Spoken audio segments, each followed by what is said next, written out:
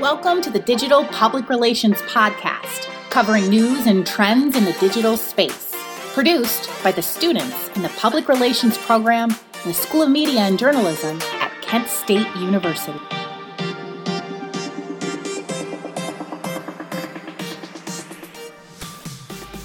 Hi, thanks for tuning in. My name is Nicole, and today we have Jude Anderson with us, the owner and photographer of Lovely Ink Creative. Not to be biased, but I have gotten pictures done and I've loved them. So Jude, how did you get started in all of this? So I originally started, my degree is in advertising with a minor in marketing, and I was working at an ad agency. I had a friend who worked at a rival ad agency, and she was doing weddings on the side. And one day she was like, "Hey, I really need an assistant. I know you have the creative eye. Would you be willing to do this with me?" So we hung out and, had a fantastic wedding day, which led to more wedding days, which led to her saying, "Okay, instead of just assisting me, why don't I hand you a camera and see what comes out of that?" So we did that for 2 wedding seasons. And she finally said, "I think you could be doing more with photography. Why don't you book some of your own weddings for next year?" And I was like, "No, I don't want to do that. I just enjoy spending the time with you, blah, blah, blah." So she really gave me the push and that confidence that I could do something like this. And pretty soon my photography work was equal to my advertising and marketing work, and I had to choose one. So I chose photography. That's quite a jump and Yes. quickly. Yes, absolutely. So how did you start getting your own clients? Obviously it helped being assistant, so you had something under your belt to prove, but how did you actually go out and get your own clients? Absolutely. So another friend of mine kind of took me under her wing. She had a lot of family clients, and she always had mini sessions set up. So she said, "Why don't you come to a mini session set with me?" So it's like an all-day event. Basically, you run them as a marathon. And so I got to meet all of her clients, who were amazing and let me kind of shoot over her shoulder so I could try out new things, but I could also hear how she was directing them, how she was getting them to work together and to enjoy each other. So it was really nice because I kind of got that mentorship at the same time. And while we were there, she was like, "So are you ready to set up a Facebook for your business?" And I was like, "No, I don't know. I don't even have a business name. What am I doing?" And so she, these 2 women really pushed me into where I am because they saw something that I maybe wasn't ready to see yet. So I'm very grateful to them. So you went from weddings to mini sessions. How did you make that crossover to boudoir shoots then? In 2018, boudoir was getting to be a little bit more popular, a little bit more mainstream. And I'm looking at these photos, in like photography groups that I'm in and stuff like that, and thinking, these are gorgeous. I love the art. I love how delicate they are, how intimate they are. I wonder if I can do these. I wonder if I have that skill set to make people comfortable, to, make people look beautiful in this way. And there are a lot of additional things that you need to consider. The majority of my other work is very much lifestyle and documentary. So I'm just kind of capturing things as they happen. Whereas boudoir is a lot more posed and very purposeful in the way that I move bodies, in the way that I use light. So it was like, okay, let's see if I'm good at this. And I had some friends who were willing to do it, just to help me model. So, those first couple ones, they're not my best work, for sure, but I invested in a lot of education. Moving off of that, I invested in understanding posing. I joined a ton of Facebook groups specifically dedicated to boudoir, so that I could learn additional lighting, posing, and honestly, how to talk and treat clients that made them comfortable in such an intimate space. I guess you would be talking to them differently in such a sensitive setting, or where someone might be able to feel vulnerable. Absolutely. Well, and the big thing with boudoir that I have found is we are our own worst critics.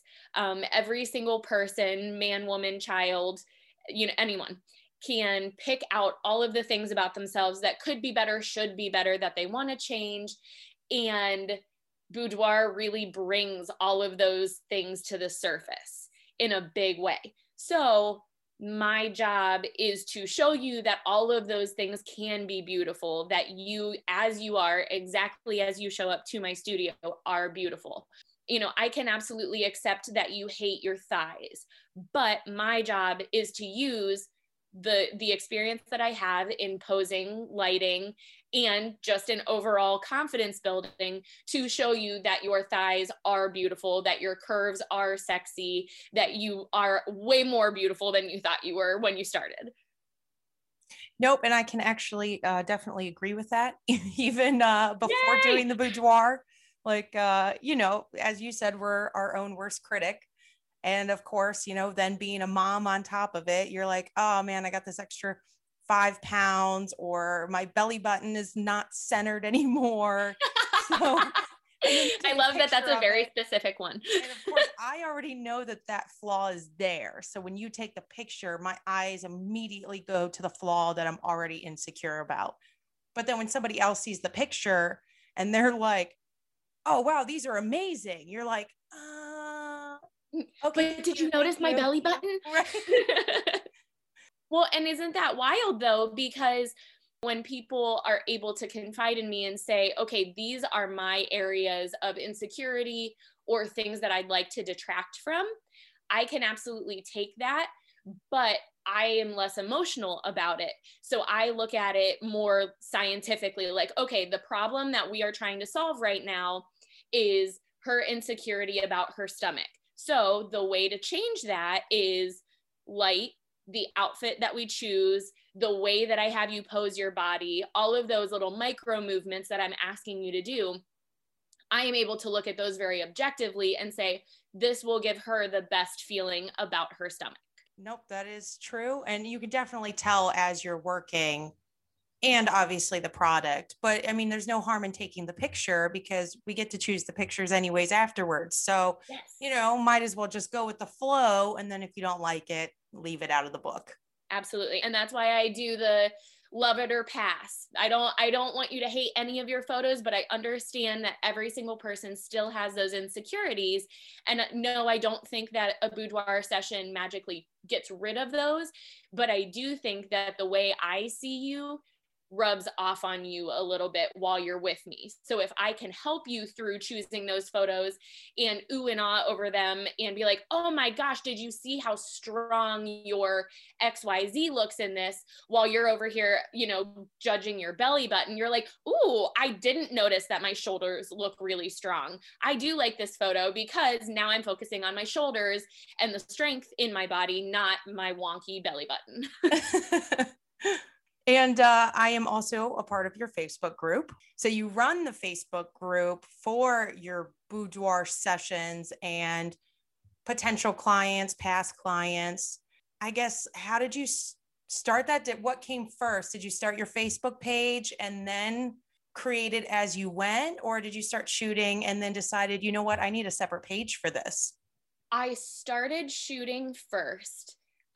In 2018. And then I started the Facebook empowerment group in the end of 2019. I said, okay, how am I going to connect with more people?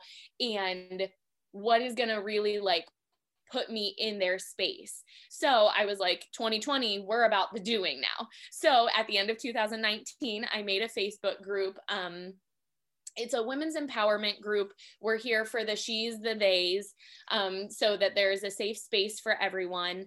I don't mean to disclude men, but their masculine energy can really bring in a lot of additional insecurities and can lead to a less freeing and vulnerable space. I have different levels of like a model release. So if people are willing to share with everyone, then I will share those on my external social media accounts.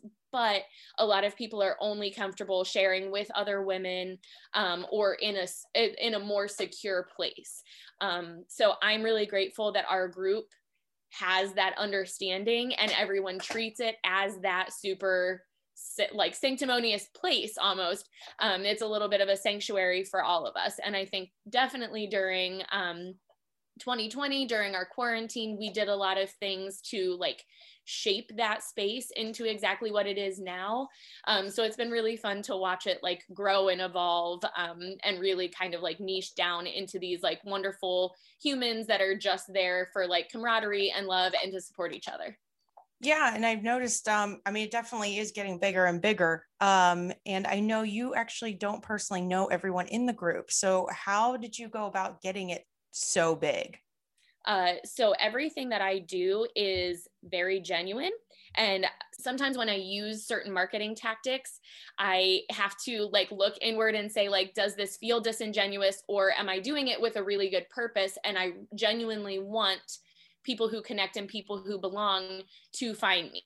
So I do what is called a group grow every once in a while. I encourage other people, if they're in the group, if they like what they see, absolutely please invite your friends who would also get something from this content. I know we do a lot of like fun games in there. We do a lot of like get to know you type of stuff. But it's just like a fun and happy space on the internet, which, you know, especially during this last election cycle, there was not a lot of that space on the internet. So I feel like it was honestly a little bit easier to grow the group because they were watching me put in this effort to make it that space, and people responded really well to that. They're like, you are right. I don't really want to be anywhere else on the internet, but this is a fun place.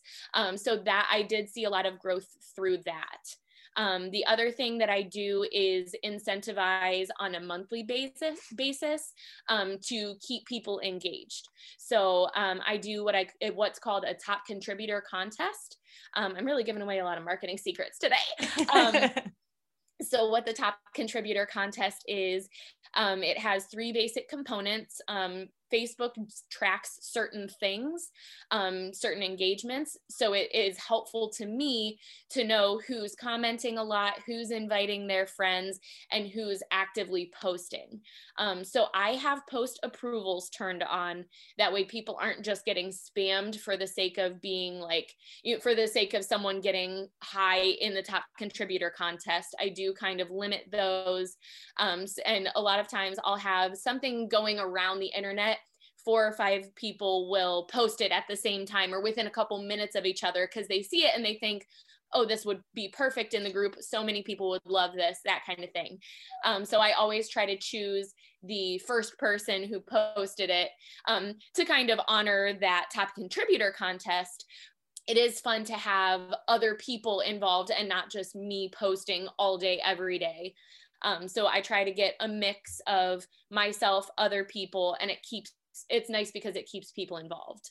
And then I guess like going off of that and kind of pulling in your degree, do you think you would have been able to do all that you have done without the knowledge and education of the marketing degree? That is a very good question. So my business continues through word of mouth for the most part. I am very blessed that I don't have to do a ton of my own marketing because my clients really do my marketing for me. I love my clients dearly and I treat them very, very well.